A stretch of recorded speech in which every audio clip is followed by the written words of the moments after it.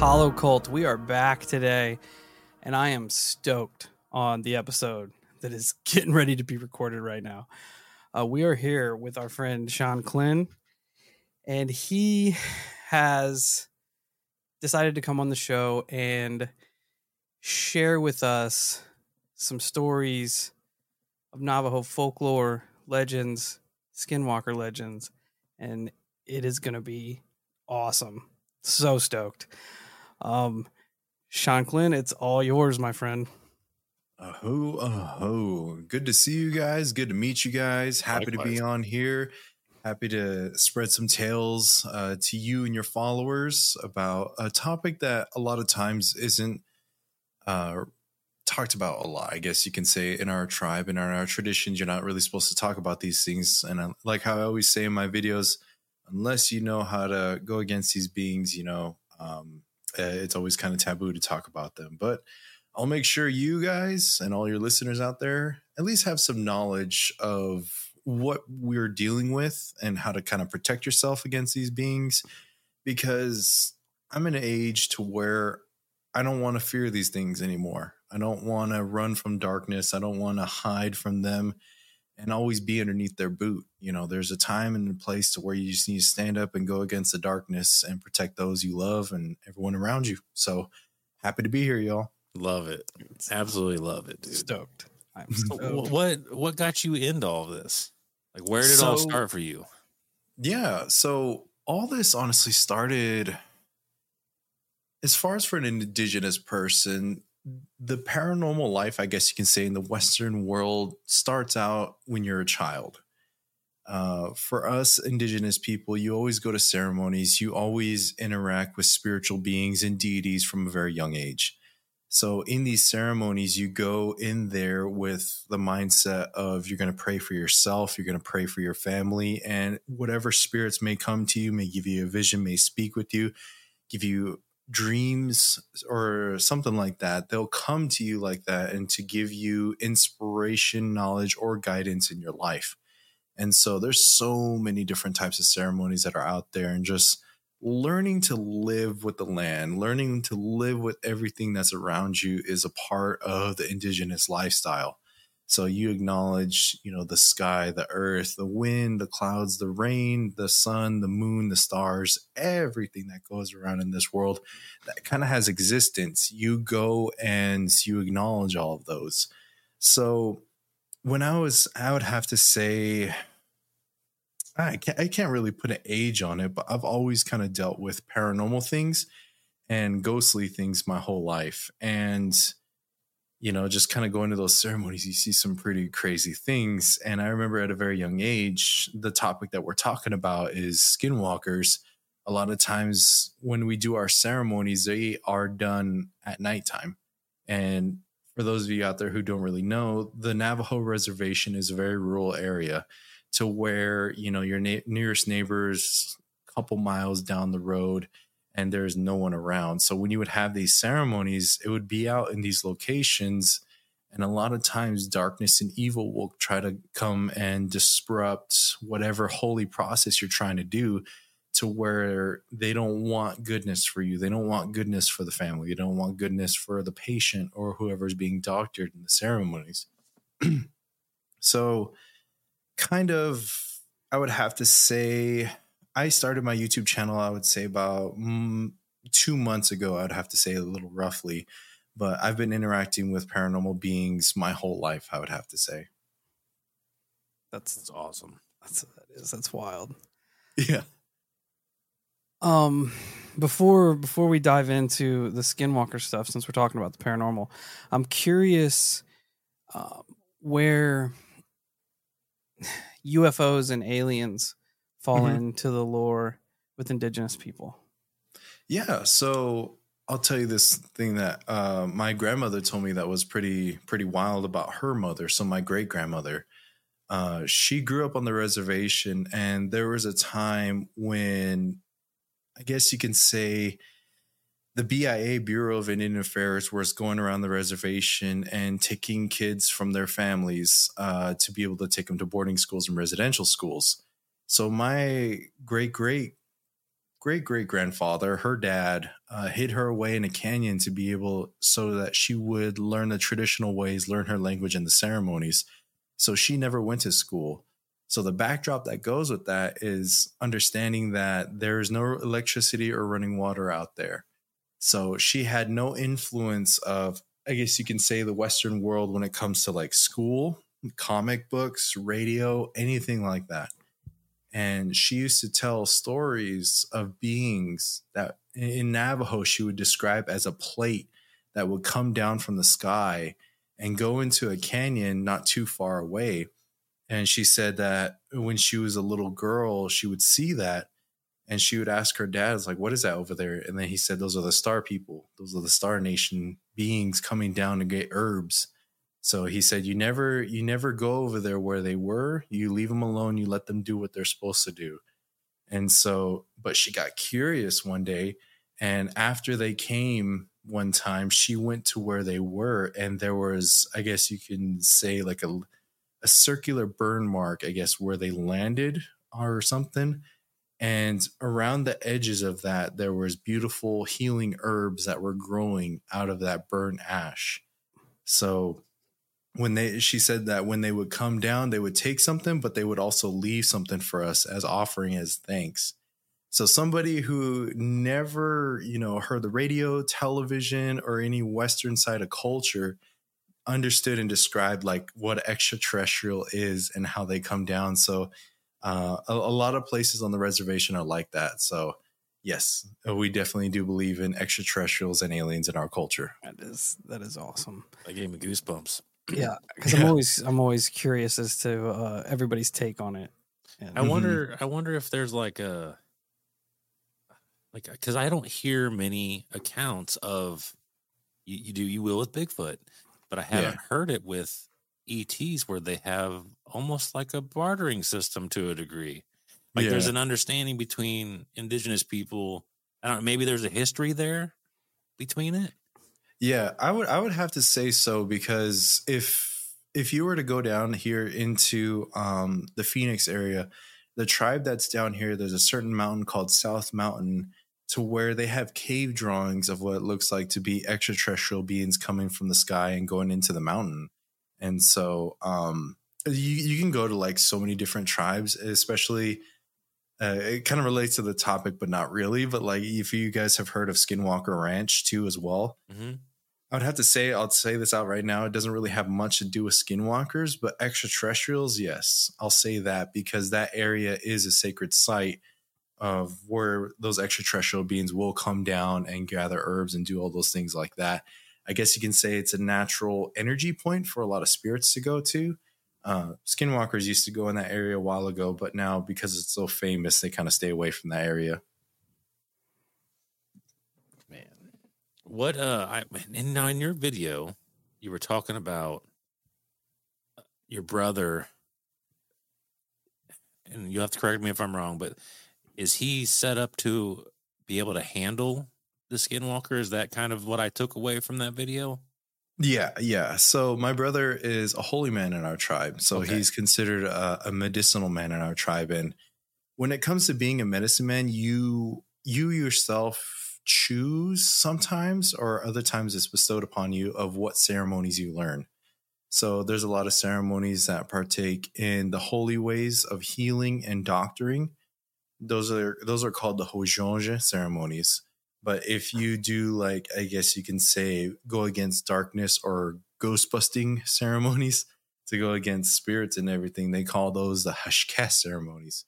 So the Hashkeh ceremonies are the ones that my brother learned at a very young age. So I was pretty much his pupil throughout all these years, learning everything he has to teach for me throughout all these years. And it's pretty much got me to where we are now. And dealing with skinwalkers of that caliber, yes, that is some of the training that we had to go through to be able to learn how to go against darkness. Man, I couldn't. Now, did your brother choose that path, or was it one of those that got bestowed upon him? It was kind of one of those that was bestowed upon him. That's awesome. Yeah, so he was like, because we grew up, you don't normally see a lot of medicinal people that deal with the ghostly stuff and all that. Very few of them that are left because unfortunately a lot of them have passed because of the darkness overtook them a lot of times and took their life.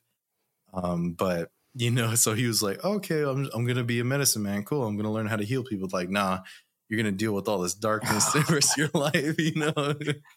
So it's kind of cool that it's almost like being the chosen one, essentially. Like, yeah, I like I may be way off, but I just get that like image in my head where it's like you're the one that's going to deal with all this stuff that you are chosen to do this. I just feel like it's super awesome. Yeah, he was selected to be one of 4 in our tribe. So they're all spread out through the Navajo Nation, but the rule is they're never allowed to meet or talk in person because there have been times to where in the past they're considered guardians, and the guardians sometimes have turned evil, and because they knew of where and who these other guardians were, they went and killed them to try to make sure evil kind of takes over. So that's one of the rules is like, okay, you never speak or see each other, but you just know that they're there. That's crazy. That's like that's wild. I mean, like multi-million-dollar companies do that type of stuff where they're like, all right, you guys ain't hanging out together in case something bad happens. Yeah, like, for real. And it's like a literal fight between good and evil. You know what I mean? Because you have your guardians that are posted up, and we can't afford to lose. Group you all together, and then have all of you get ambushed, and now we're guardianless. We don't have any guardians anymore. Yeah. It is definitely like that. It's the fight between good and evil is very real for us, especially back in the day, because there used to be a lot of evil medicinal people that were out there as well, still to this day, that witch people and try to kill people over so many different things. I guess you can say there's evil medicine men for hire that are out there these days. So learning how to protect each other and do all that stuff is still relevant to this day. Damn. How long did it, or how long was your brother in training, for lack of a better word, before he was like good to go? And he started his journey when he was 13 years old. So he is now 30. And he always tells me, I will never stop learning. There's always something to learn when it comes to this stuff. So, but for me personally, I would have to say it took him like 7 to 10 years before he actually started doing a lot of the stuff on his own and everything, taking on the more challenging roles and all those things that happen out there. I mean, I couldn't imagine being 13 years old and be like, hey, this is the path you're going down. This is what you have to do. Yeah. And then, but that's the thing too, is when you're raised up in our culture and all that, you're already introduced to a lot of those things at a very, very young age. So, and so he was already pretty much knew of it, but now he's like, okay, now it's your turn to take this over and do it. So it's kind of like one of those generational things. It's like, okay, so-and-so got too old. It's your turn, the next generation, to take it up, and you do it from there on. Whenever it comes to learning these things, is it mostly done by kind of like word of mouth, or is it done like, is there like literature behind it where you can go and access the knowledge that you would need to do these things? It's mainly from word of mouth. A lot of our teachings are oral teachings that kind of came down up until recently. I would have to say the 50s and 60s was when they actually kind of started documenting a lot of our history, like on paper. But as far as for the ceremonies, those themselves are not put on paper because a lot of times you have to learn. It's pretty much one of those things. You can't really explain it. You have to go through it and experience it yourself. And, learning to build those spiritual connections through your mind, through your body is something that you have to go through yourself instead of, I guess you can say you have to feel it instead of read it kind of thing. I like that. So, yeah, it takes a long, long time for a lot of medicinal people to learn their ways. But unless you're a chosen person, there's a lot of different types of medicinal people. There's some that go through mentorship to be able to learn how to talk to and communicate with spirits. But then there's also medicinal people who are born with the gifts to be able to, I guess you could say, mediums who can see spirits and communicate with them without learning the songs and the ceremonies to be able to gain that ability to see spirits and all that. That's I love it. I love it. Oh man.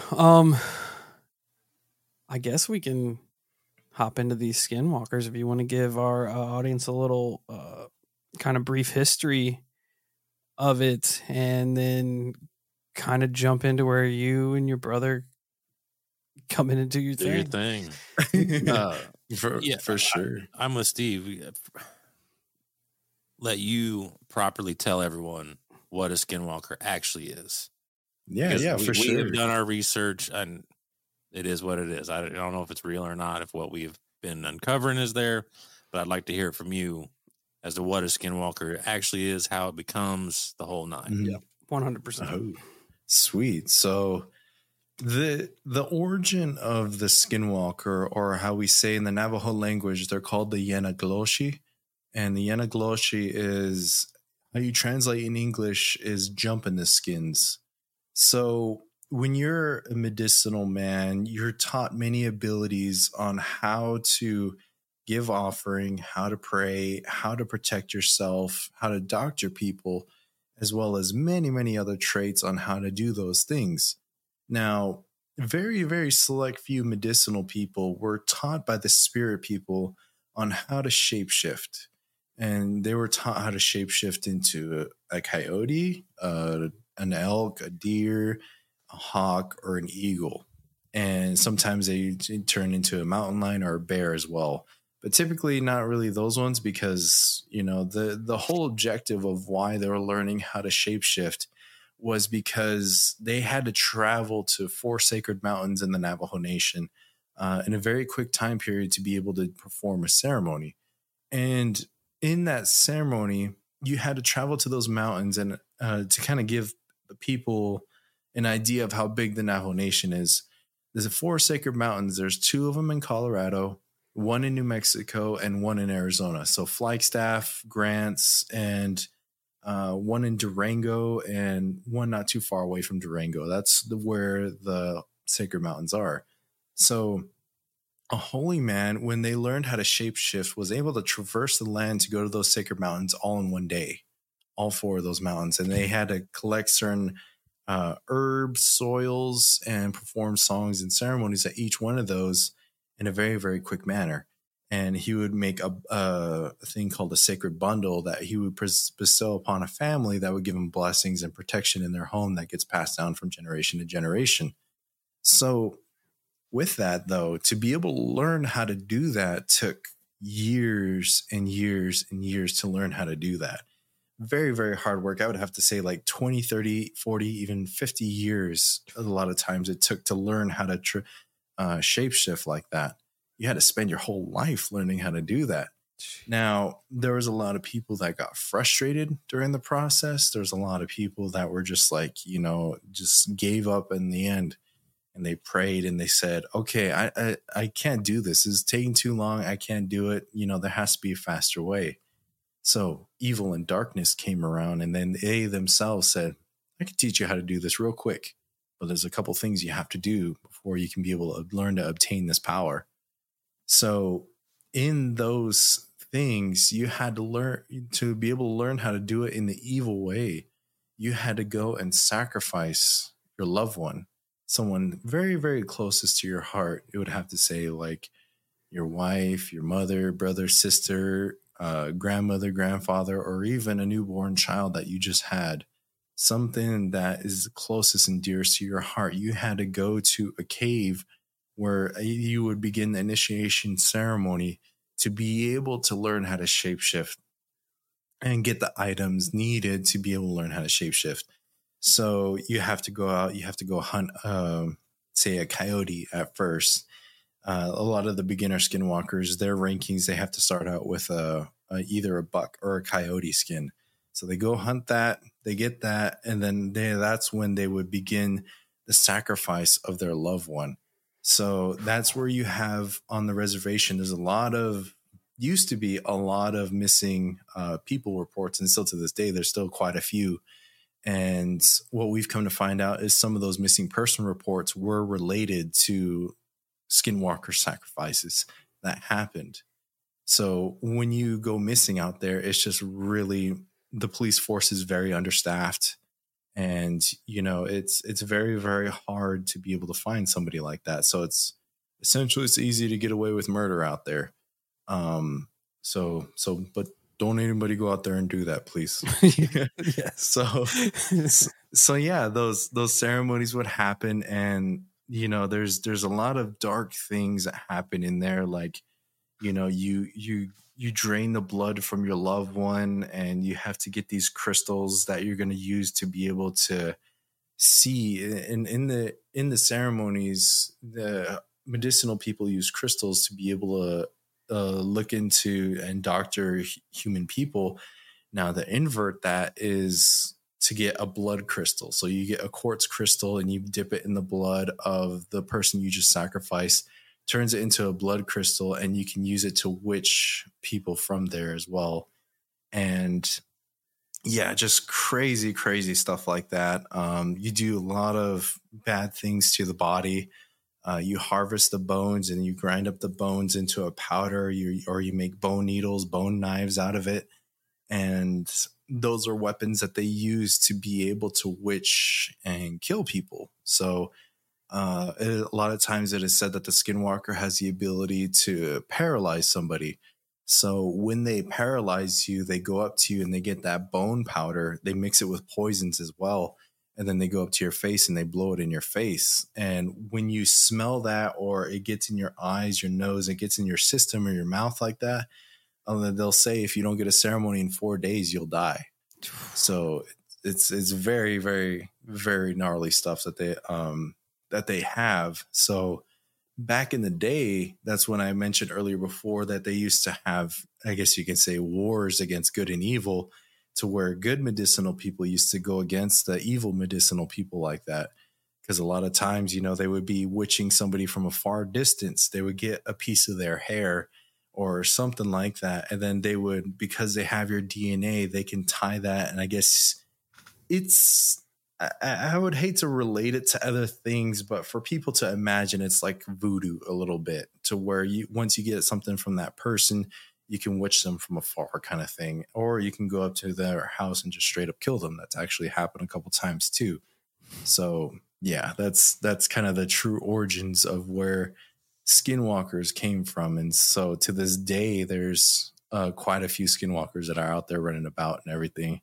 So the Navajo Nation has, I would have to say, 300 or 400,000 people living within the Navajo Nation. And I'm pretty sure you can go to every single household and they all have stories of something running around on their roof and doing crazy things. That's wild. It's terrifying. Yeah. It's terrifying. So is the skinwalker isolated to your region, or is it out elsewhere in the world? Wherever there's a Navajo, there can be a skinwalker. Okay. That makes sense. So with that, it can, so a lot of our ceremonies that we do tie into the land itself. So the four sacred mountains, in a sense, give the indigenous people a lot of power, and medicinal people a lot of power, because that's where they came from. That's where they grew up. They know the names of these mountains and all these offerings. So it gives them a lot of power whenever they do these ceremonies. So if you were to take somebody outside of the Navajo Nation, their power is going to be greatly reduced, and the risks get higher, because when it comes to skinwalker lore and everything like that, they say that if a skinwalker is still in its animalistic form, by the time the sun rises and the sun rays hits it, in our culture, the sun god sees that being, and then say, oh, you want to shapeshift? Oh, you want to do evil things? You're going to be stuck like that forever.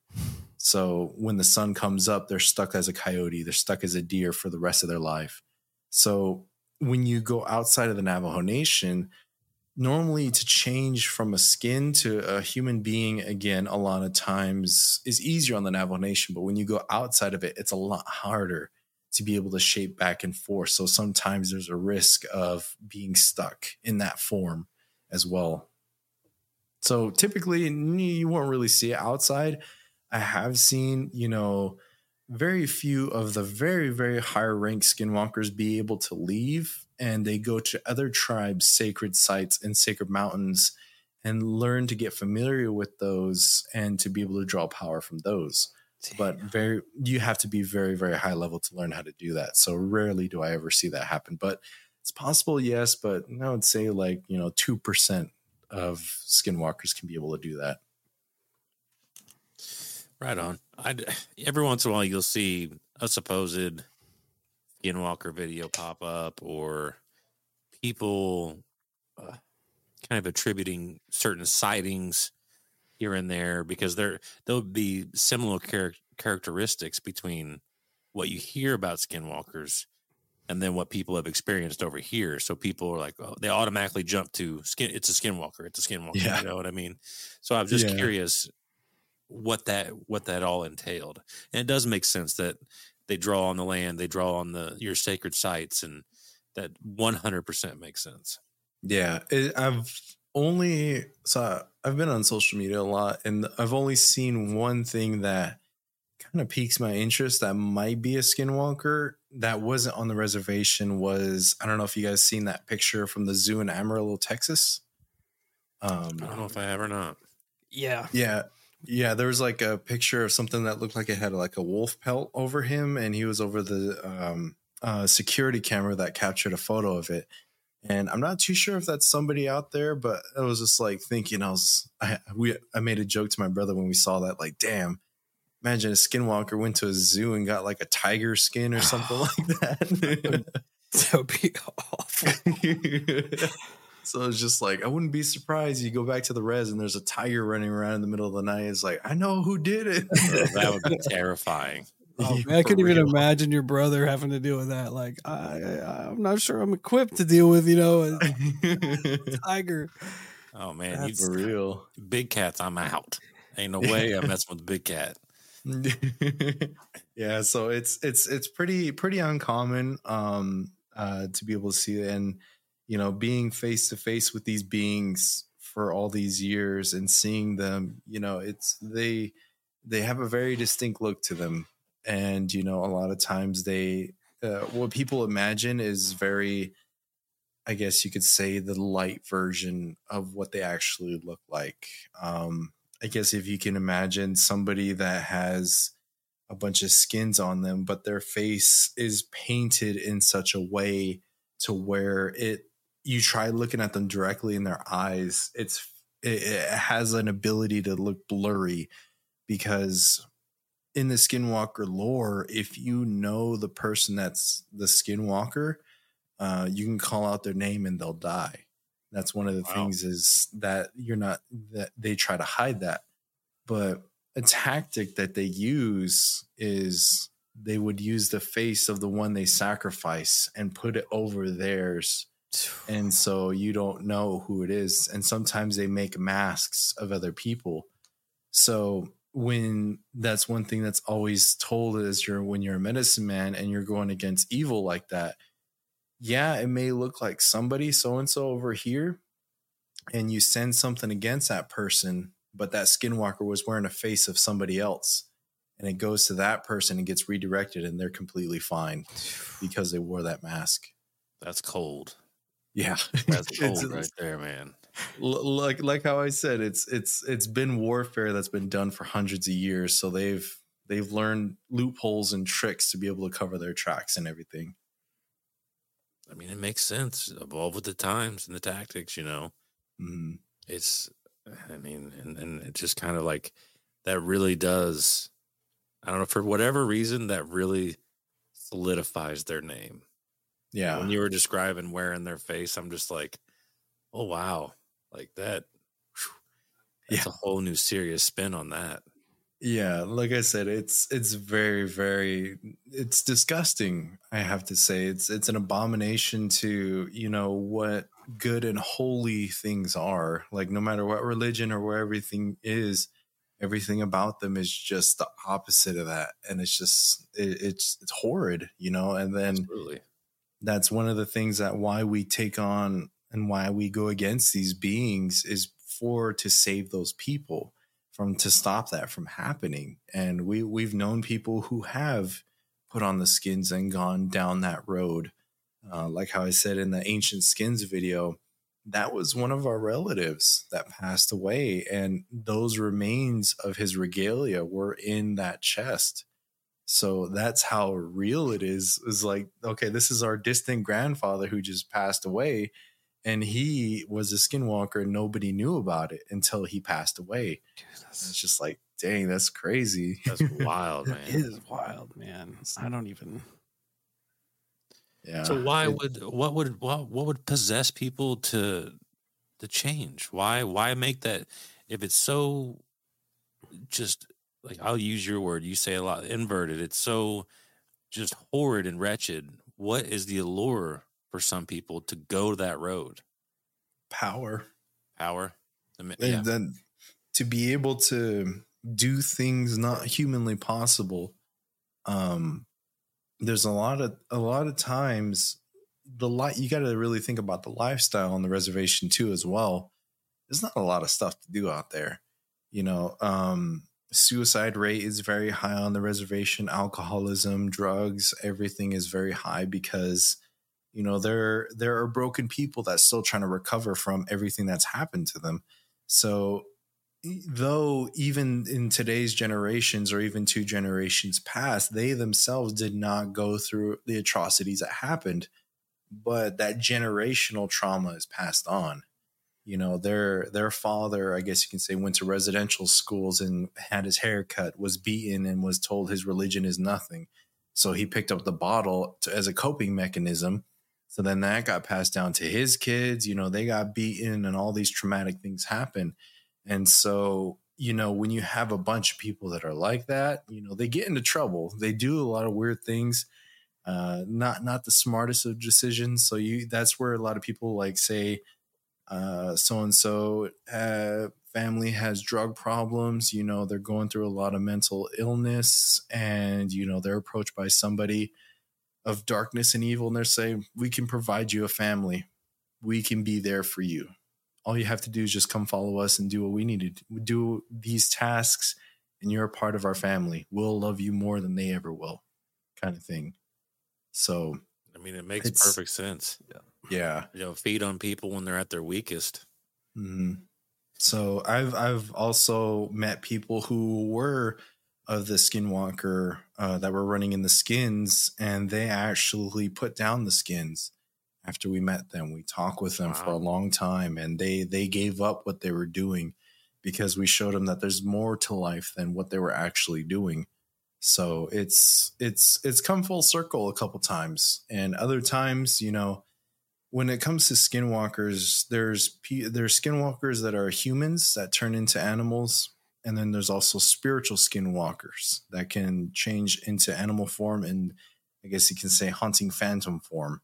So those ones, the spiritual ones, are the ones you more likely see out there.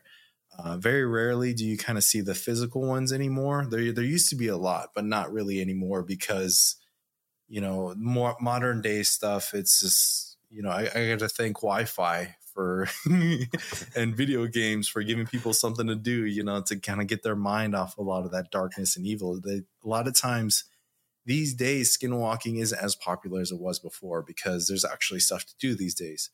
And, it's definitely dwindled in numbers. A lot of people do see that it's not worth it to go through all those steps and everything. And so, but yeah, that's pretty much why people would kind of go down that route. It's almost like a superpower. You can use it for evil and whatnot. Yeah, it's a hard life to be able to be a medicine man in the good way. It takes a lot of time, and a lot of people don't have the patience for it. And you have to literally leave your family, go live with the medicine man, and live with them every single day. Learn the language, learn the songs, learn how to do the prayers, the offerings, go to sacred sites, and all these different things. Like I said, it takes years to learn how to do this stuff. So a lot of times people don't have the patience for it these days. Hey, Hollow Cult, the weather's getting nice, and you know what that means. It's cryptid hunting season. And the first rule to cryptid hunting is good footwear. That's why we're excited to announce our partnership with Tecovas Boots. When you're out hunting the dogman or stalking chupacabra, you don't have time to break in boots. That's why Tecovas is so nice. They have first wear comfort. It's hard to find this level of comfort paired with their styles when you're out hunting cryptids. And let me tell you, their styles are on point. I've always considered getting me a pair of snakeskin boots, and their pair is mint. They also have crocodile boots, caiman boots, ostrich boots, regular leather boots. They have it all, and it's ridiculously awesome. You can even stop by the local Tecovas store, have a complimentary drink or two, and shop new styles. The smell of fresh leather and a friendly staff are at your service. Many stores even have leather custom branding to make your boots truly personalized. And with regular live music and events, there's no in-store experience like it. So just imagine yourself getting a pair of legitimate snakeskin Hollow Sky branded boots. How awesome would that be? Nothing is going to intimidate a dogman like a nice pair of gator skin boots. If you can't make it into a store, just visit tecovas.com. That's TECOVAS.com. They offer free shipping on all boots as well as free returns and exchanges and ship right to your door. Go to tecovas.com and find your new favorite pair of boots today. It kind of sucks. Like, I know that we're on the outside looking in, but like I just feel like those are important things that should be carried on. Yeah. And I understand like today's world is fast. It's unforgiving, like you have bills and like work, and it just all wants to go 100 miles an hour. It's hard to slow down to do those things. It's a bummer to see those amazing things get lost to history. Yeah, and it's I'll probably be making a video about this one too, is just that topic alone of how Western society and living has affected our traditions and everything. Because when you go out into the reservation, how my grandparents currently are living right now is they have a plot of land, they have home on the reservation, they have solar out there, and then they have a well not too far away, and they have livestock. So, they get social security checks because they're retired and everything. So they use those checks to get groceries and everything. But the lifestyle you live out there is completely different from how we live our day-to-day lives here. Out there, your only options for jobs is a gas station, a grocery store, or you're a travel welder, or you work construction. That's pretty much the only jobs you have. So if you want to work anything else, you have to leave the reservation, kind of like how I did. For me to work in my day job, I work in the solar industry. So I had to leave the reservation to be able to get that and, to be able to have a job, to provide for my future family, and to excel in today's way of living. Now, if you go out there, your worries are completely different. You don't got to work. You don't gotta, do all this stuff, but you have to take care of your livestock. Early when the sun rises up, you have to let out your sheep. You have to go let out your cattle, let them graze, do all that stuff. You prepare breakfast, you prepare dinner, and there's so much responsibilities of just, it goes back down to just survival. You get hungry, you have to go butcher a sheep. You have to go do this. You have to go get the meat, prepare the meat, get the wood, chop the wood. Excuse me. Make a fire, cook the food, and then once the sun sets, you get all the animals back in the corrals, you go to sleep, do it all again the next day. So it's a completely different lifestyle. Well, if you want to get into some of your just absolute asinine skinwalker stories, man, I think everybody is ready to hear it. Yeah. So there's this one time this one's probably going to, spoiler alert for my next upcoming video I have. This one's going to be that. So you guys get the exclusive of what this story is going to be. Awesome. So we were kind of, I guess you can say, hired to run security for this one ceremony.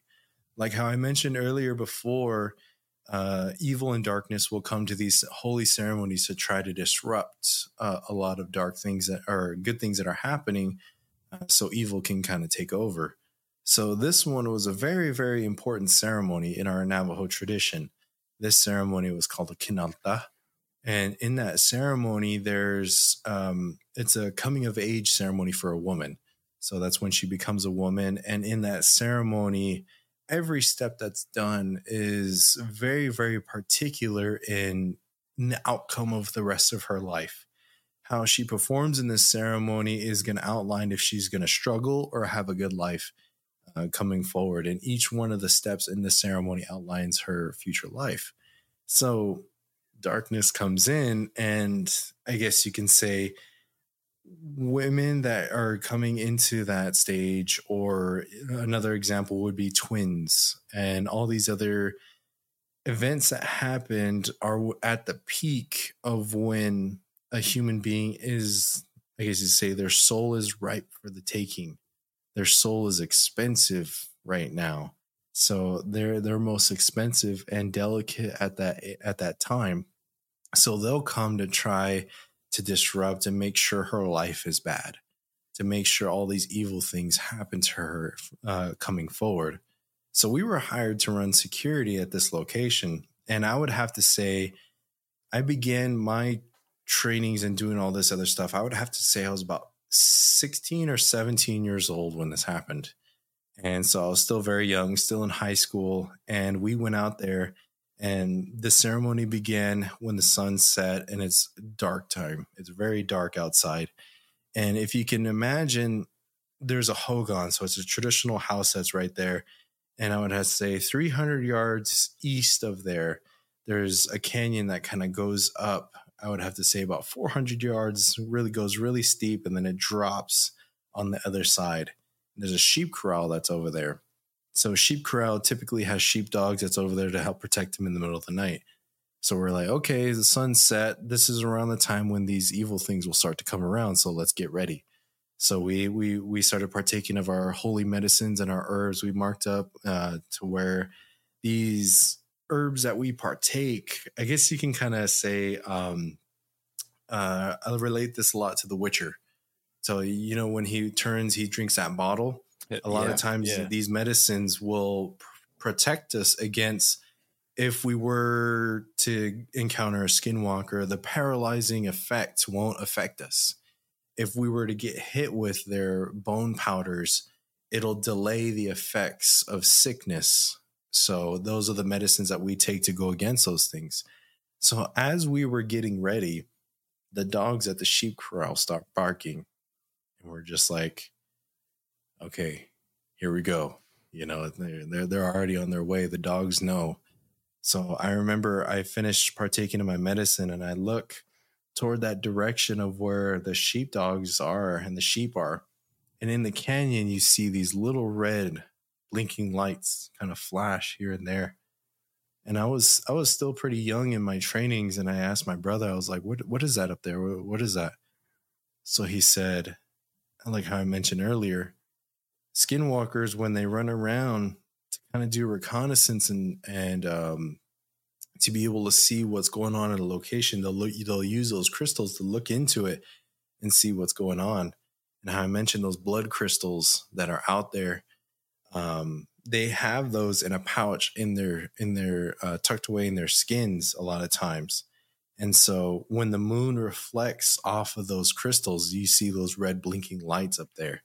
He said those are those crystals that you see up there, those blood crystals. So you see that, and then that also represents some of the evil spirits that are out there. So I said, okay. So he said, we're going to go ahead and get your weapons. We're going to go make our way over there. We're going to try to push them back. And I was nervous, man. I can imagine. I'm nervous just listening to the encounter.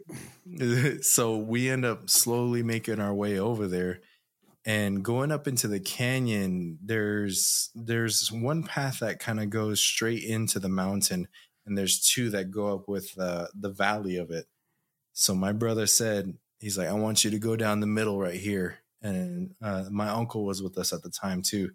He said, me and your uncle are going to go up on the top. We'll cover you from there. So the path that I took was one of the darkest ones because the moon and how the canyon was, it was pitch black in there. They're like, you're the only one that doesn't have glasses, so you're going in that one.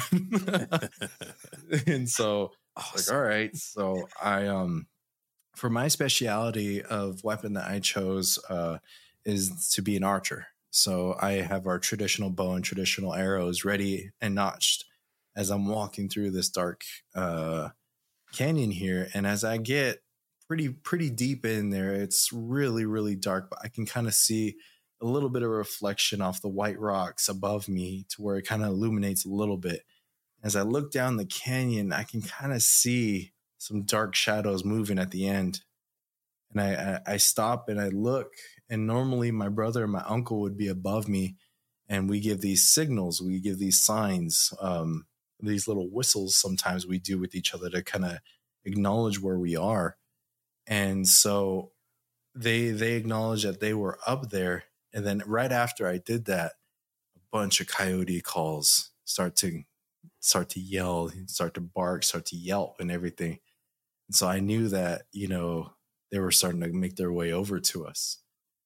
So when these dogs started barking, where those shadows were down the canyon that I saw, you start to see your little red flashes over there. And so there's a certain call that you make when you give up, like pretty much give me the green light to be able to shoot my arrows if I need to. I gave that whistle blow and he confirmed. He's like, go ahead and do it. Let it loose. So I drew my bow back and I fired over into the darkness. And there was a little speck or a little streak of moonlight that came down toward the area I shot. And out of the darkness came a gray wolf, a white wolf. And I freaked out because how the ranking system goes for the skinwalkers is it goes coyote, or it goes buck, coyote, elk, and then it goes to wolf. So the wolves are one of the I guess you can say the captains of the skinwalkers. So this guy was high level, and I'm just over here with myself. This is my second time going against these things. I am not ready for this. So I blew my emergency whistle. And then that's when my brother and my uncle made their way down, and that thing started running. It ran the opposite direction. And so we started chasing after it. We went after it and we made it to the cliff's edge. We're just like, where to go? And there's a valley that kind of goes, I would have to say, about 400 yards, and it goes straight up into another cliff. And on the other side, that's where you see even more red lights. I would have to say about 20, 30 lights along that canyon edge over there. And I was like, fuck, there's just three of us, man. But that's the thing is, once we confirmed that they were on that side over there, we're just like, they can do whatever they want over there. Like, I'm not going to climb no cliff over there to try to go against them and everything. So we're just like, we have, like Obi-Wan said, I have the high ground. We're going to keep the high ground. And so they stayed over there. So we waited about a good 30, 40 minutes, and we made our way back over to the ceremony, because a lot of times when they try to distract you or take you in one direction, they'll come up from behind and do whatever they want at the ceremony. So we made our way back over to the ceremony, checked around, everything was good. And this had to have been around like 3:30 in the morning. And sure enough, when we get back, we check around, we have a smoke break, and, they finish up the songs, and the woman has to come out during the ceremony. And then she goes back in. It's like, okay, this is a good breathing area. So we sit by the fire for a little bit. And then we look, the dogs start barking again at the sheep corral. We're just like, fuck, they're back. So we see those red lights again over there. And then so we start chasing them back again. And this goes on for the next hour or so. But then, we tried one more tactic, that we tried to entice them to come and trap them in the sun.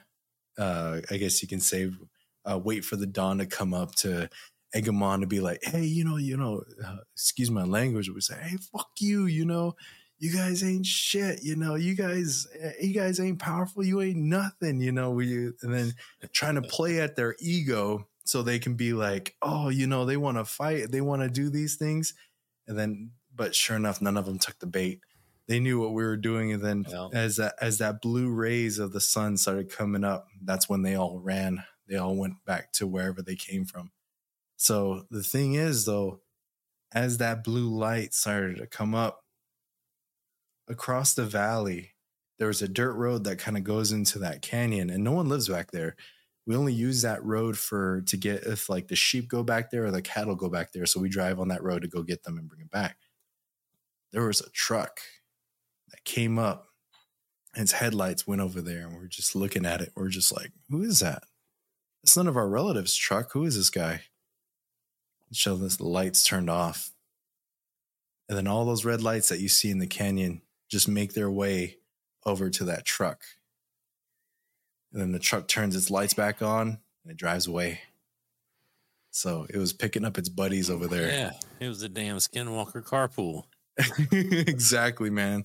So that's what I was saying. Like there was probably one or two physical skinwalkers, like physical human being skinwalkers, and the rest were those spiritual skinwalkers that all went into that truck. And I guess when you're a medicinal person like that, you can command spirits in that way. And so with that captain being there, he probably had some skinwalkers that were underneath him that he brought along to bring that. But success story, ceremony went good. We were tired as shit climbing those rocks and everything. But, you know, it's always a good day to know that everyone was safe.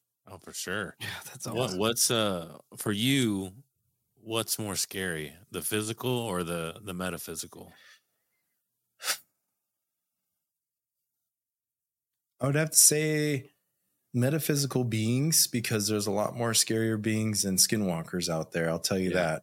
Yeah. Well, I meant in regards to the skinwalker.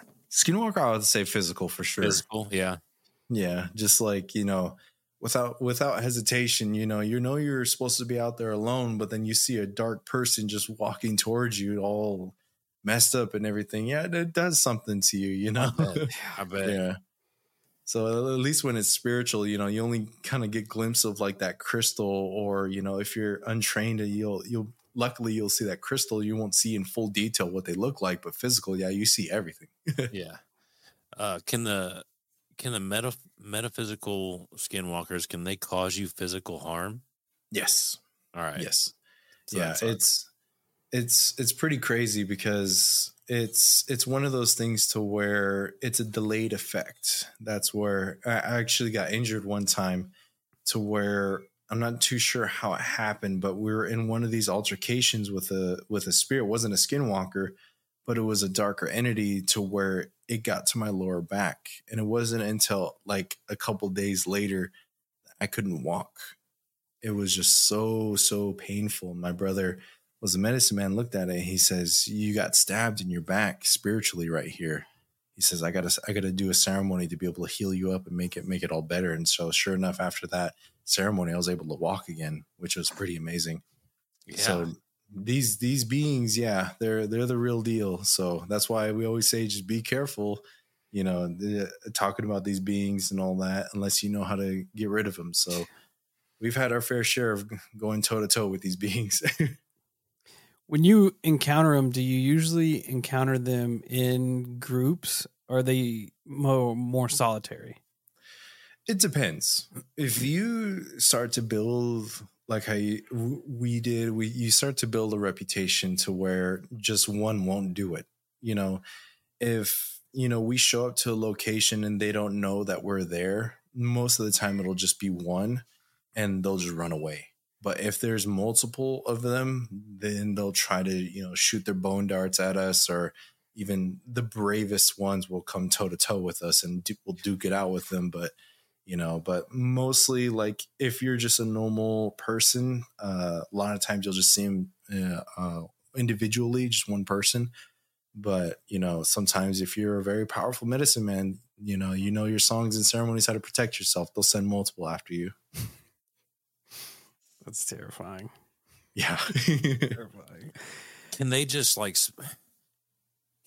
pick you guys out because of who you are? Do they just know who you are? Yeah, because especially when it comes to medicinal people, like how we said in those songs and ceremonies, you learn how to talk to spirits. So they're the same thing too. They're evil medicinal people that talk to spirits. So they have their spirits and we have our spirits. our ancestral spirits that we have that are warriors from a long time ago that come back as guardians to kind of help us go against the darkness and the evil that's like this. So they themselves might not be able to see them, but their spirits that are with them, they're like, hey, you know, it's these guys that are over here, because then they can see like our spirits that are over there as well. And they're like, nah, you guys ain't going to win this, pull back, you know, kind of thing. So that's kind of like one of those things to where, you know, the spirits will validate a lot of things that happen for you. And that happens a lot of times in war times too.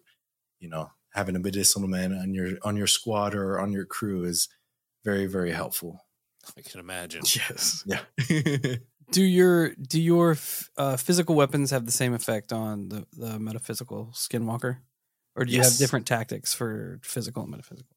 So you can make weapons that pierce the spirit realm. So we use traditional weapons, not traditionally for our tribe, but for other tribes that in history. In one of my videos that I covered, we use the katanas. And on the west coast, there's some ancient stories and cave drawings of peoples that came across the ocean. They were called the beetle warriors, because how they were described and shown in the cave drawings was their armor. They were armored from head to toe, and then they had, I guess you can say, what looked like pincers on their head. Yeah. And they wielded blades. They called them the blades of the crescent moon, because whenever there's a new moon, there's that crescent, right? That's right there. So they called those the crescent moon blades. And so they traded with a lot of the tribes that were over there. And some of those crescent moon blades were some of the items they traded. So a lot of people said that, damn, did the Japanese come over here? Yeah, So it it's sounds just like the samurai. That's what I'm saying. So at what specific period that they came in, I'm not too sure.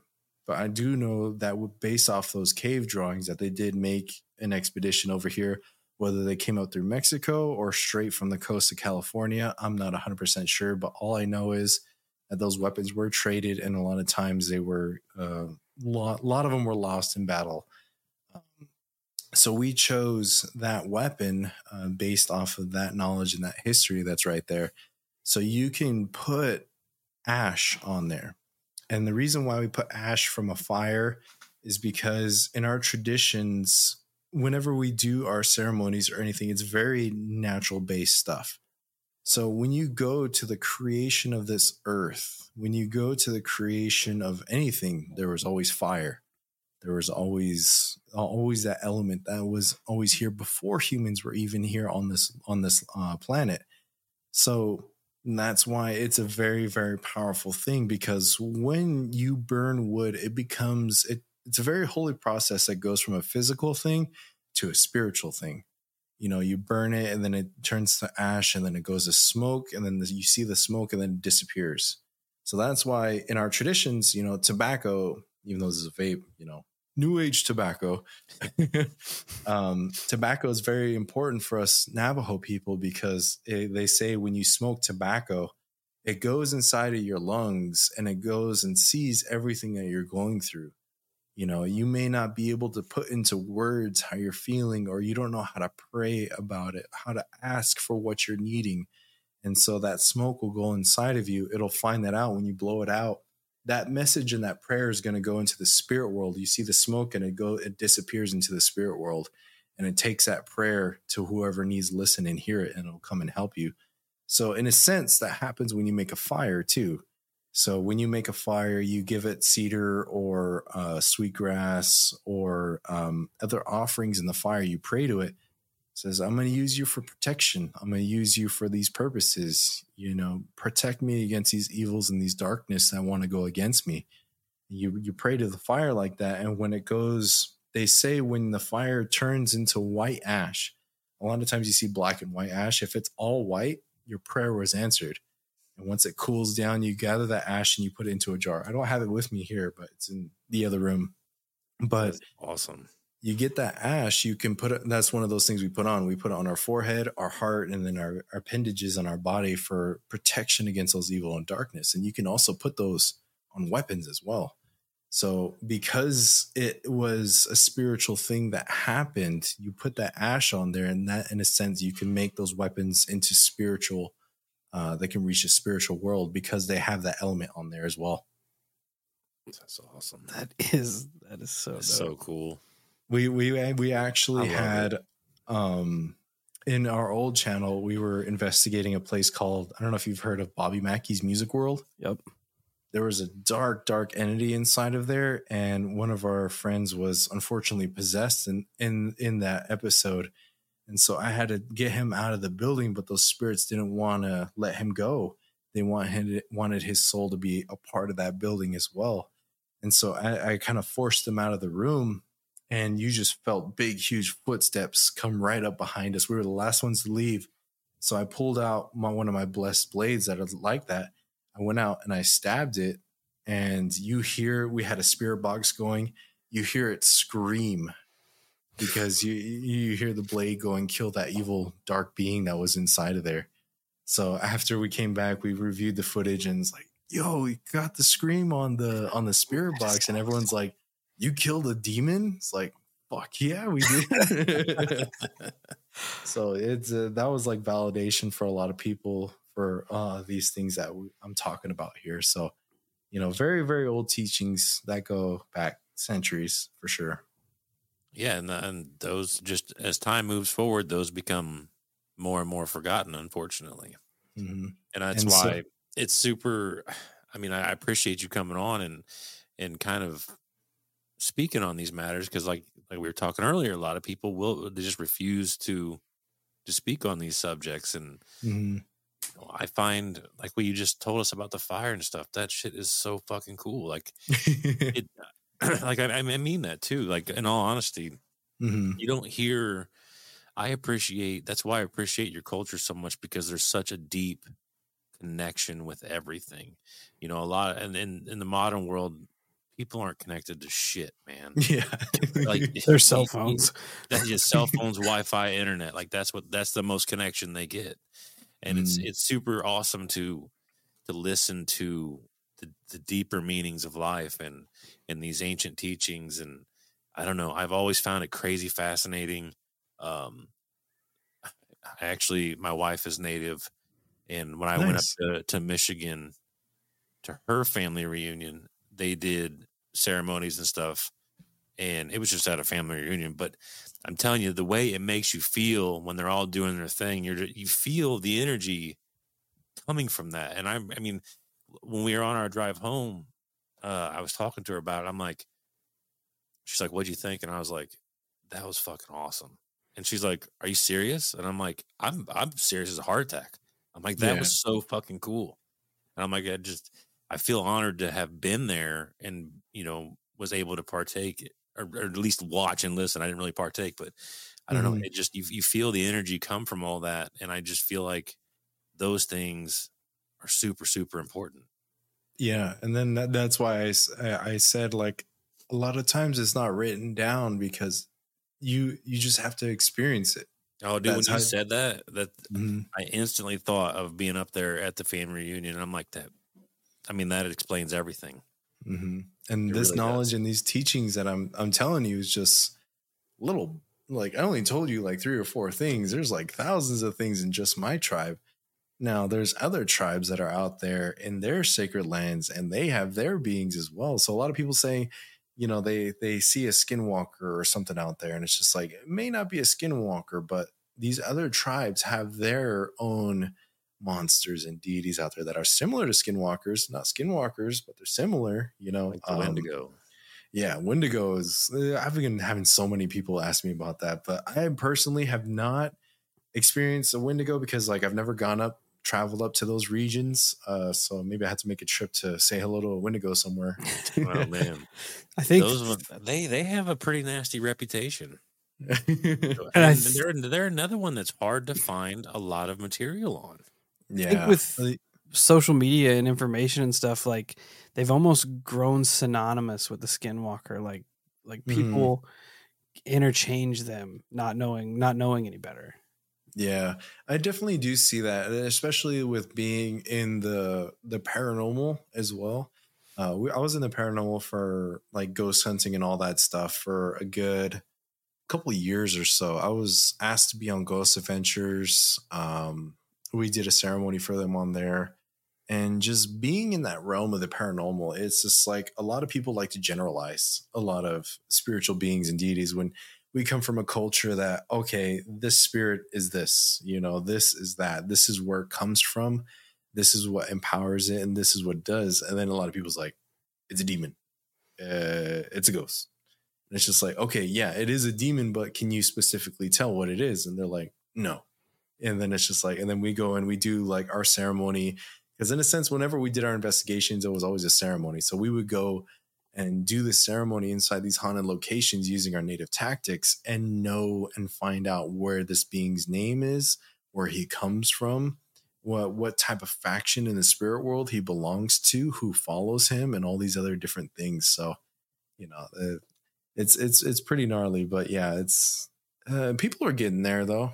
I give people props. It's just learning. The biggest thing I can say is just learn and absorb and be an open book as much as you can, because in this country, I guess you can say, we call it Turtle Island, Canada, United States, and Mexico. If you were to zoom out on it, it's in the shape of a turtle, to where the Mexico country that's right here, Central America, that's the tail of the turtle, and it goes up into Canada. It's its head, and then Florida is its leg, and it kind of goes like that.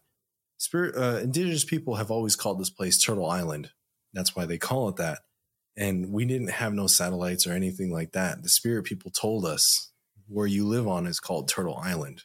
So Canada, United States, and Mexico are shaped like that. So being an open book, you have to learn on that you aren't the only peoples that are here, especially nowadays too. It's not just indigenous people that are living here on Turtle Island anymore. You have so many cultures, you have so many religions, you have so many different backgrounds, to where their religions and beliefs and where they come from on this earth, they come with their spirits as well. So a lot of times people say like, oh, this is the only way to get rid of this thing. It's like, whoa. One religion doesn't overrule one. These different beings rely and listen to their own beliefs of where they come from. So learning how to do that, I guess one thing that I always think of was during the Mummy.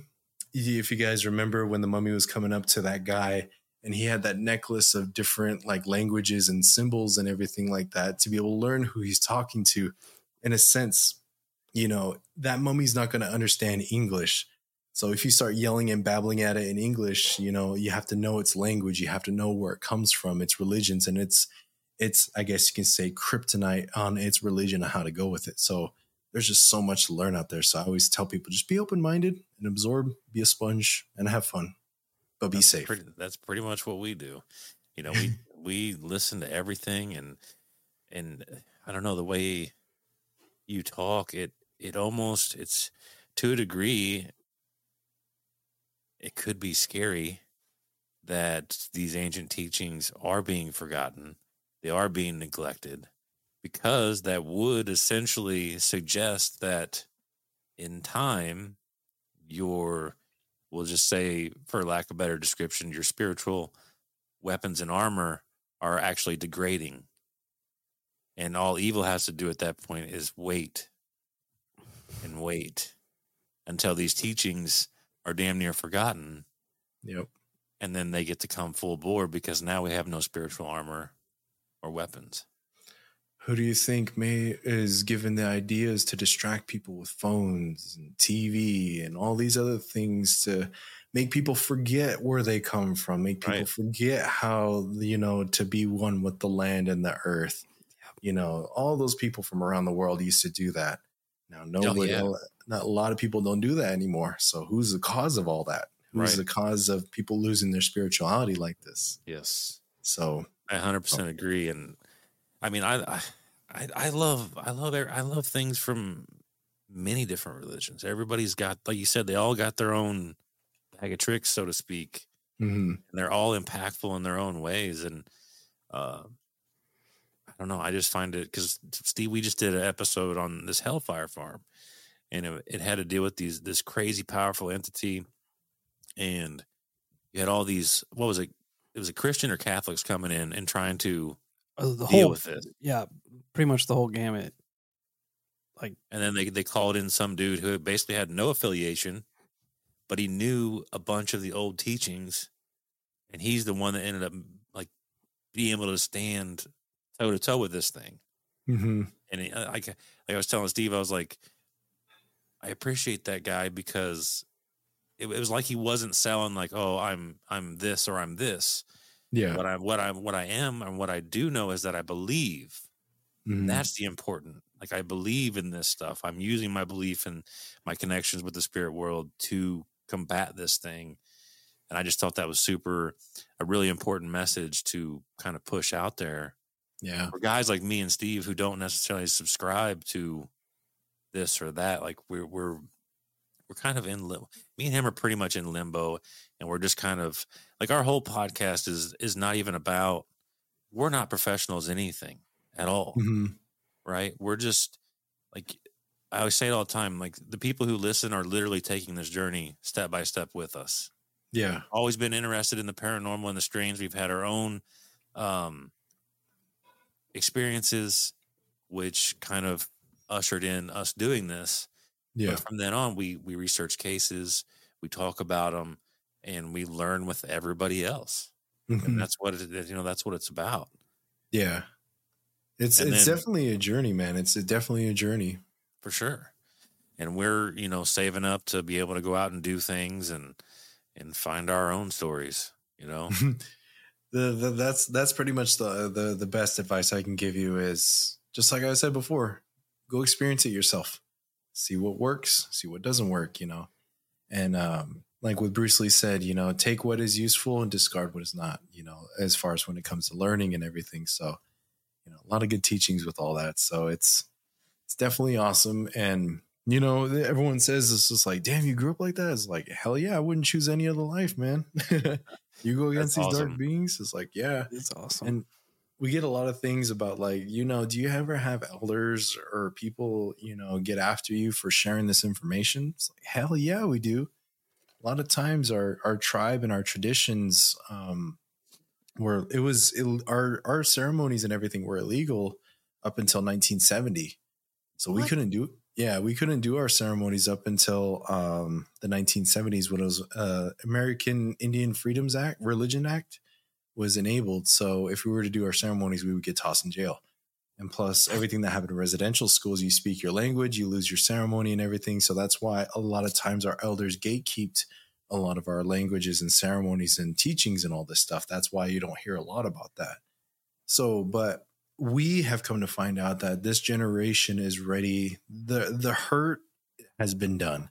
It's time for healing, time for understanding, time for sharing and knowledge. We won't share everything, but we'll share enough what is needed for people to understand, if you go against these things, this is how you protect yourself, kind of thing. So, yeah. And I think I agree. I think people, obviously your channel's getting big. People are receptive to it, right? People are interested in it. And I think it's a great thing. It's absolutely fantastic. Another main reason why I make these videos is for my kids, my great grandkids, and, all future generations that go on. Like, it's always a conversation I had with my brothers, like, because the last person to do this in our bloodline was my great grandmother, who I mentioned before. Her father was the last guardian in our bloodline that did these ceremonies and did these things. Just like, damn, how awesome would it be if he had a YouTube channel back then? You could learn all his stories and everything like that. Out, man. So I'm sure each of your family and guardians have absolutely insane stories. Yeah, in dealing with these things. So all my future kids out there, be sure to do your homework, listen to your mom. No doubt. I was listening to the Ancient Skins video, and you had talked about when a skinwalker took a life of a buck, that the spirit of the buck is kind of tossed into a bad place, Yeah.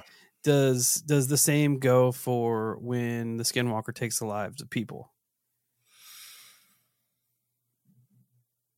Yes.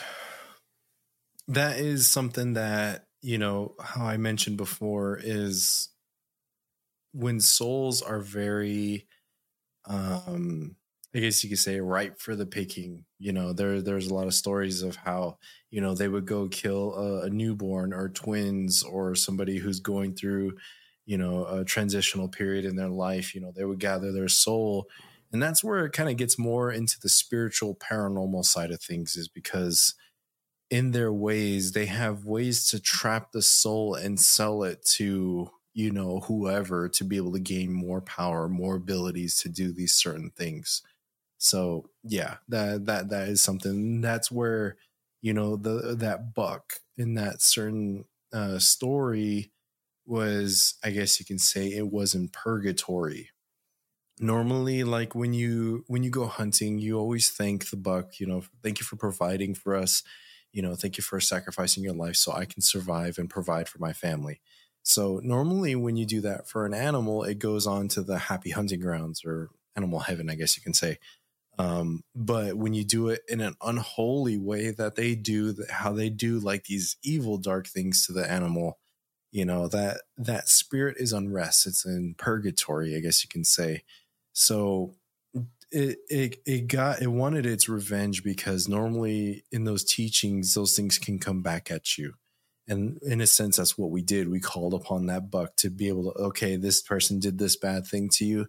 So now go ahead and do whatever you wish to this person, because this is what you deserve. You deserve your peace. You deserve to be in this happy hunting ground. So in a sense, yeah, they could do that for human spirits as well. That's wild. Yeah. Just locking people away in purgatory. Yeah, it's pretty crazy. We went to this one location in Arizona here. It was a jail, and we did a paranormal investigation there. And it wasn't a skinwalker or anything really indigenous related, but it was more of I guess you could say, a Christian devil that was there. He was part of the Ars Goetia, and the demons that were in, I guess you can say, this one general or king of hell. His name was Zagan, and one of his generals was there, and I guess he was in charge of that region. And so during that time, we were able to figure that out. He even said his name on the spirit box and everything. And so that whole time, there were spirits in there calling out for help. They were like, help us, we're stuck. God has forsaken us. God cannot save us. And there were so many of those spirits that were there.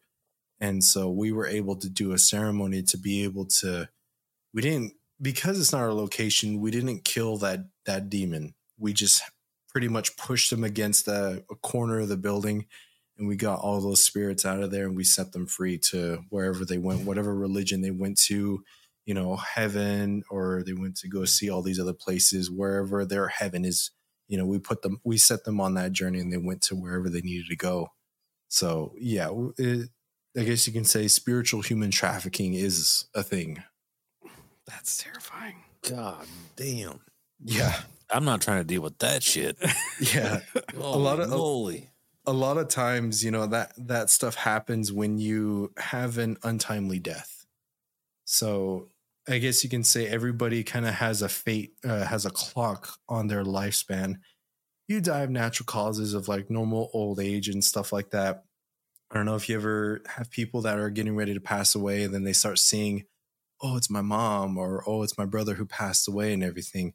They say in our traditions, our teachings, that they're getting ready to go. They're getting ready to take that next journey, because those spirits came down to help guide them on their journey to the next world.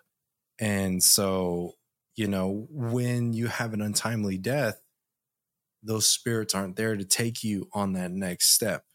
So when you say, like, you die in a car crash, you get killed, you get shot like that, your spirits aren't there to take you to that starting point to where you need to go for heaven or wherever. So a lot of times, like in the movie Ghost, what was it? Patrick Swayze, I think. Yeah.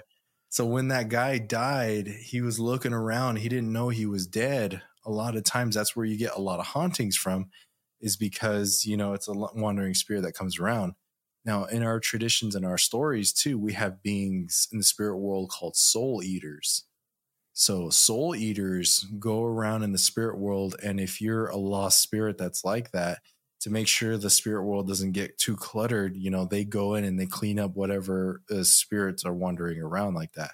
So when a spirit runs away from a soul eater, sometimes they'll go into a house that has a cross, that has like Buddha or something, or some kind of spiritual protection around it. And they'll hide in that house because that soul eater can't go in there. So that's where you get hauntings. Why is this random spirit in my house? It's like, oh, so-and-so died in here, but he doesn't want to leave. It's like, okay, well, his family doesn't know that he died. They don't know where he's at. So that's where you do the ceremony to get him to call upon the heavens to bring his family down to take him to his next spot. So it goes into that a lot of times. And so, that's kind of like a little pinch of like the paranormal side outside of Skinwalker stuff on how we see things. Goddamn spiritual Roomba. I gotta ask, because now it's out there. Where do spirits go that are consumed by the soul eaters? Nowhere. Oh, there's nothing left. That's as far as I know. There's nothing left. That's heavy. So it's just like lights out. When we were told. Because we got curious sometimes. We in ceremonies we ask our spirits too. It's like, what does heaven look like? And they're like, we're not allowed to tell you. You'll find out when your time comes. They always told us that. It's just like, dang, man, So, but they always told us, that whenever a spirit goes and dies in the spirit realm, there's no life after that. So that's why we always give praise to our guardian angels that do come down, that go and fight for us, because if they do die themselves, there's nothing after that. They don't go anywhere. They just turn back and they go to the force pretty much, So it's, we always give them praise for, somebody has a guardian angel that's always protecting them. We would see that sometimes in public, and then they would have a guardian angel. They would acknowledge us and we would acknowledge them back, and salute them and say, thank you for fighting for good.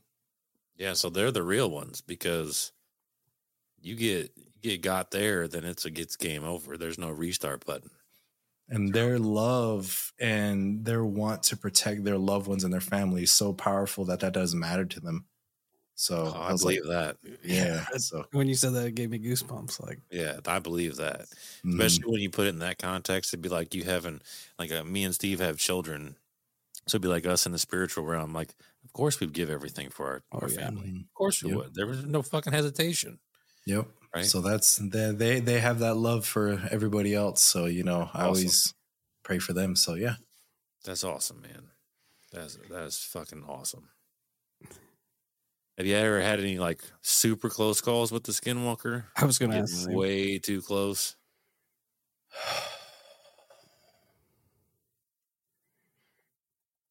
Not really. No. That's good though. You're doing something right. If that's It's sure. like I've never had because I always had my brother or my uncle nearby, and they and a lot of times when you go onto the ranking or skill level of evil and darkness, you rank a Skinwalker from 1 out of 10. There are 2. A lot of times a 1. As far as for how evil and bad things are on the reservation and what you could go against. There's even worse things, compared to what Skinwalker is. After so you so a lot of times the Skinwalkers like to prey on the weak. They like to prey on the scared, the old grandma that's by herself, or the kids and everything that are over here. If you go up to it and you face it head on with no fear, you have your weapon, gun, whatever, you can go and wreak havoc on them. It's just they're a lot of times they hit you from afar, they witch you from afar, or they do their tricks. They get in your house and then they'll get you when you're sleeping or something like that. Not a lot of frontal confrontation. A lot of times they'll indirectly get you, kind of like assassins or like native ninjas in a sense, kind of thing. So I've had close encounters before, but never with the Skinwalker.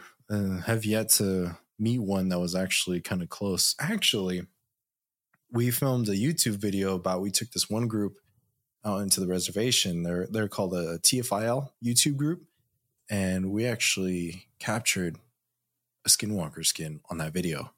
That's awesome. That is awesome. That's dope. So if you guys want to see that, because we've never actually thought about taking a camera and doing that stuff, so that's the first time. So if you guys ever want to see that, I used my bow and arrow and I shot that at that thing, and I won't spoil too much, but you get to see the skins. Gotta go YouTube and check it out. Yeah, exactly. That's coming out on Thursday, I think it is. So awesome. Yeah. I know earlier you mentioned other metaphysical entities that are far worse. How often do you encounter those? Depends. Sometimes you deal with them pretty often and not a lot. So there are natural darker entities that we like to call death spirits in the spiritual realm. So, excuse me, sorry. No, you're all right. Yeah, there's death spirits. So in our traditions, when you die and you leave your body, there's a death spirit that comes and claims your body. So in our traditions in the Navajo culture, when you die, say you die in a hogan or a traditional home, you and the family that's still alive have to leave that house because that spirit has pretty much taken over that house, and that spirit owns it, because the death spirit looks after the body. Say you go and bury the body, he is the one that looks after the body to make sure you decay all the way. He makes sure that your bones and your skin goes away. And there's a lot of sacred teachings to go with that, because if you were to die, and a lot of times it's said that your brain still functions for like 4 days after you die. Scientifically, that's just found out recently, but we've kind of known that already. That there's evil spirits that can go into your mind even after your spirit left. Your brain is still kind of processing. So an evil spirit can go into your mind, take your memories, take your voice, take all these things, and prey on your family after you die. So that's where, like, you would say, like, oh, Uncle Joey over here, I heard his voice over here, but then something evil happened afterwards. So that's where, an evil spirit came and took those brain memories from his brain and all that, and then started playing against you. So that's what a death spirit is. There was one time we went out to do a ceremony, and we had to call upon a death spirit at this one house, and somebody passed away of intoxication, unfortunately, in a home. And so it was an untimely death. So we did have to set up the ceremony to call upon his family spirits to take him on that journey.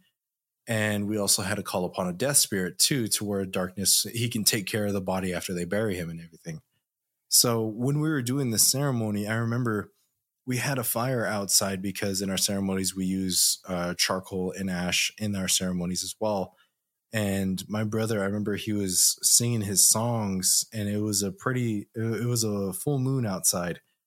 And in the living room, there was a window that went outside, and you see blinds right there. And as he sang the song that called upon the death spirit. And when that happened, there was somebody that walked across the blinds outside the window. You see the silhouette of somebody walking. And there's nobody, like how I said, on the reservation, you don't have neighbors. You don't have anybody around you. And this was like 1 or 2 o'clock in the morning. No one's going to be walking around. So they real slowly, it's just something that you see like out of a Conjuring movie or something, dude. I swear I saw this and I was just like, oh, the family was right there. They all pointed, they looked at it. And then my brother started singing louder. And as he started singing louder, the door was locked, but you start seeing the door kind of jiggle like that. That death spirit wanted to come in the house and take more souls with him.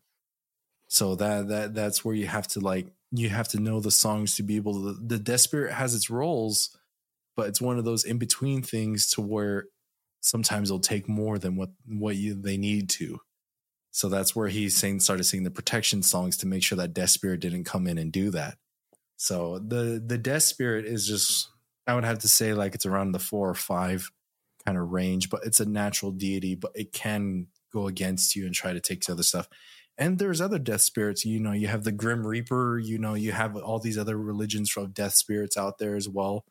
And so yeah, it's pretty wild, man. So we have our creation stories of other beasts and monsters that kind of roam the lands and everything. Those ones are like the higher level beings, and giants, thunderbirds, mini horn monster, big lizard, and all these other spiritual beings and deities that were monsters that used to go and kill people a long time ago. So lots of stories like that, man. That's awesome. That is awesome. Yeah. And that's just from the Navajo tribe. You know, other tribes have their stories. Right. I love it. And a lot of, it seems like, I don't know. Do you think there's bleed over like between tribes and religions, and it's essentially the same thing? It's just everybody's calling it something different. Mm-hmm. Yeah. That's one thing that's always kind of happened, like especially with the tribes here. Like they're, you know, a lot of people, that's why like I don't see why people have wars over religion. It's just like, what if you're all right? You know, you know, we have our deities, our demigods in our stories. We have the twin warriors, you know, 2 boys that went out to go kill all these monsters before all these times. And then in our religion or in our traditions, you know, we had those beasts, like how I mentioned before, they went out to go kill those. So I guess you can say they were not related, but on the same topic of as Hercules and all these other warriors that went to go kill these monsters that were here a long time ago. You know, Asia has those, Japan has those, you know, warriors that would go out and kill these monsters and put them somewhere. So, you know, they call it creator, they call it God, they call it Allah. You know, it's all in a sense, you know, there's one creator, but then there's different factions of, you know, there's a creator, then there's gods, then there's demigods, and all these other spiritual beings and deities and hierarchies that go with all those things, the protectors of certain areas and jurisdictions of different tribes. You know, there's so many different things, and it's just like, it's hard to say there's just one thing out there, you know, that overrules everything. You know, it's just like, the puzzle pieces don't fit for that to work out, you know? Right. Exactly.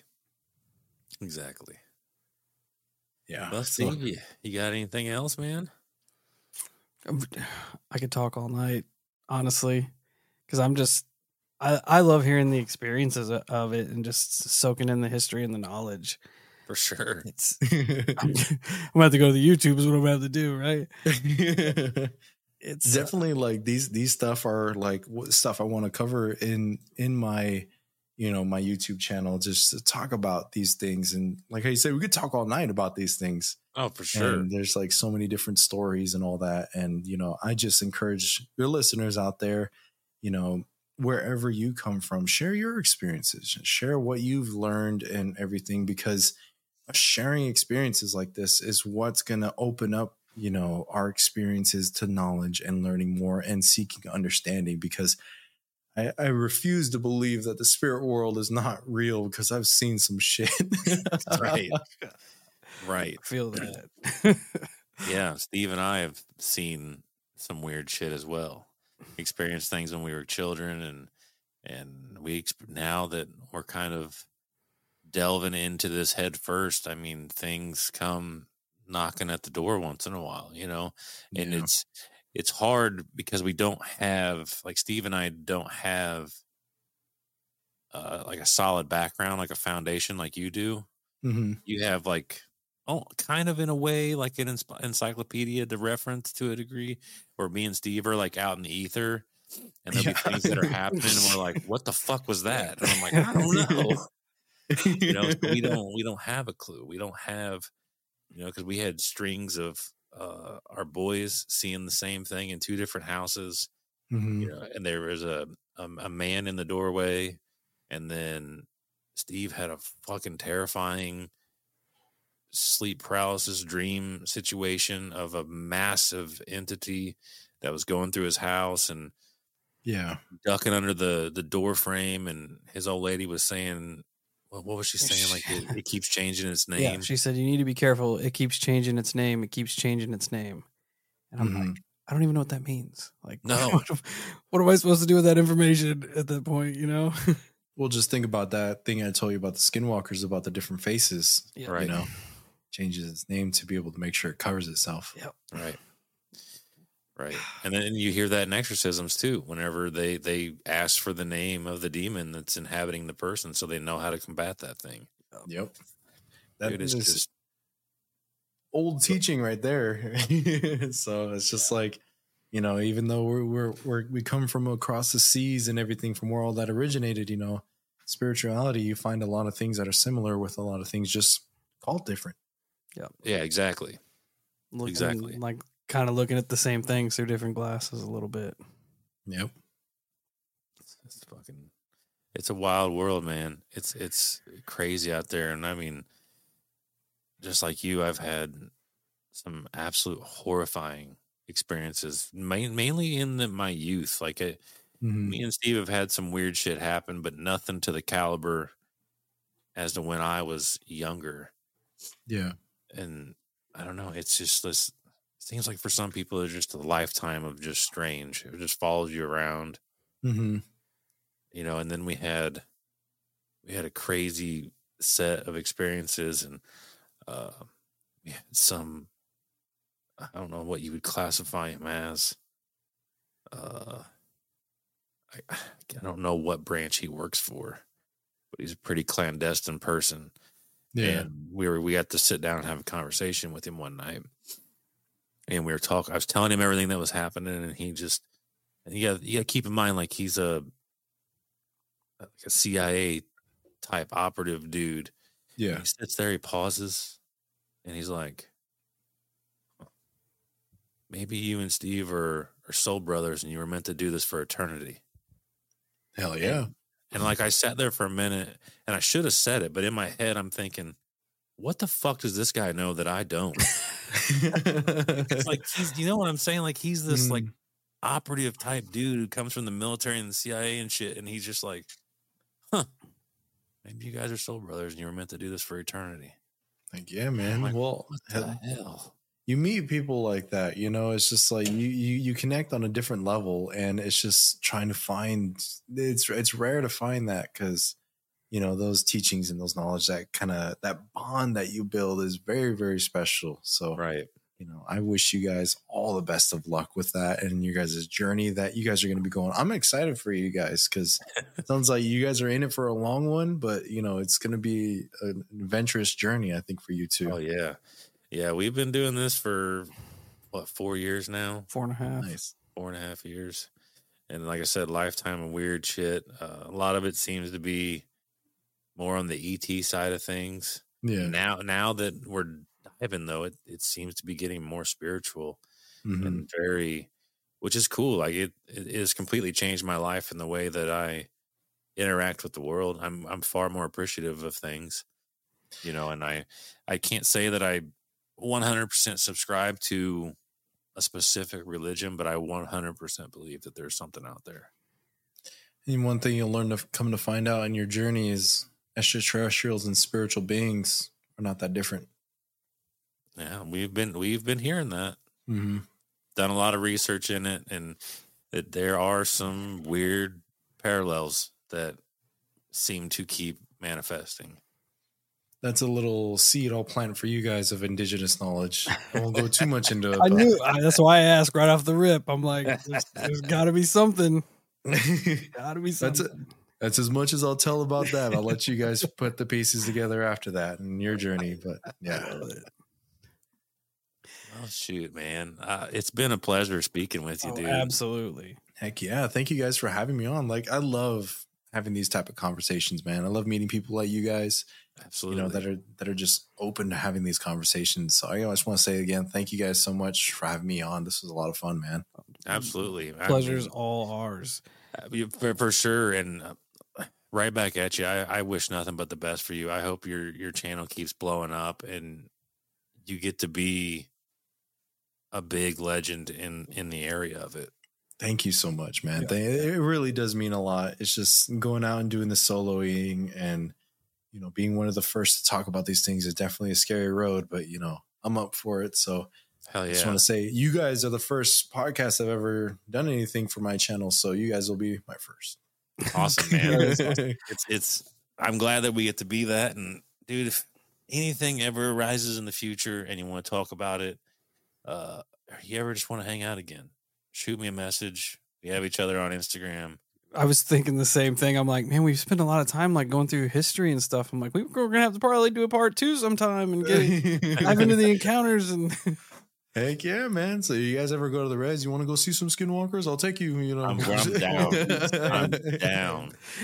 I've already driven out there once. I'll do it again. Let me know, man. Let me know. We follow each other on Instagram. So yeah, for sure. That'd be awesome.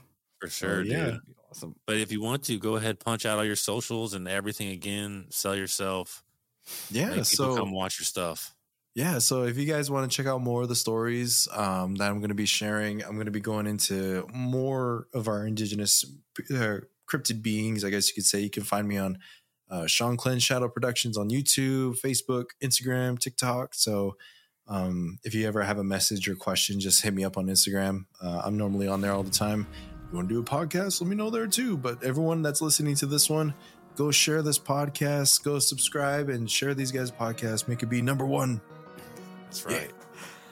Yeah. I love it. Again, thank you so much for hanging out and sharing your knowledge and being patient with us with our questions and stuff like that. It means a lot to us to just for you to just kind of fill us in on a lot of things that we were unaware of. Yeah, no problem, man. So I just love sharing our perspective, and hopefully out there in the future we can get to learn more other perspectives that are out there in the world. Absolutely. I think that would heal the world quite a bit if people had that same perspective. Yeah. But that being said, Holocult, we're going to wrap it up there.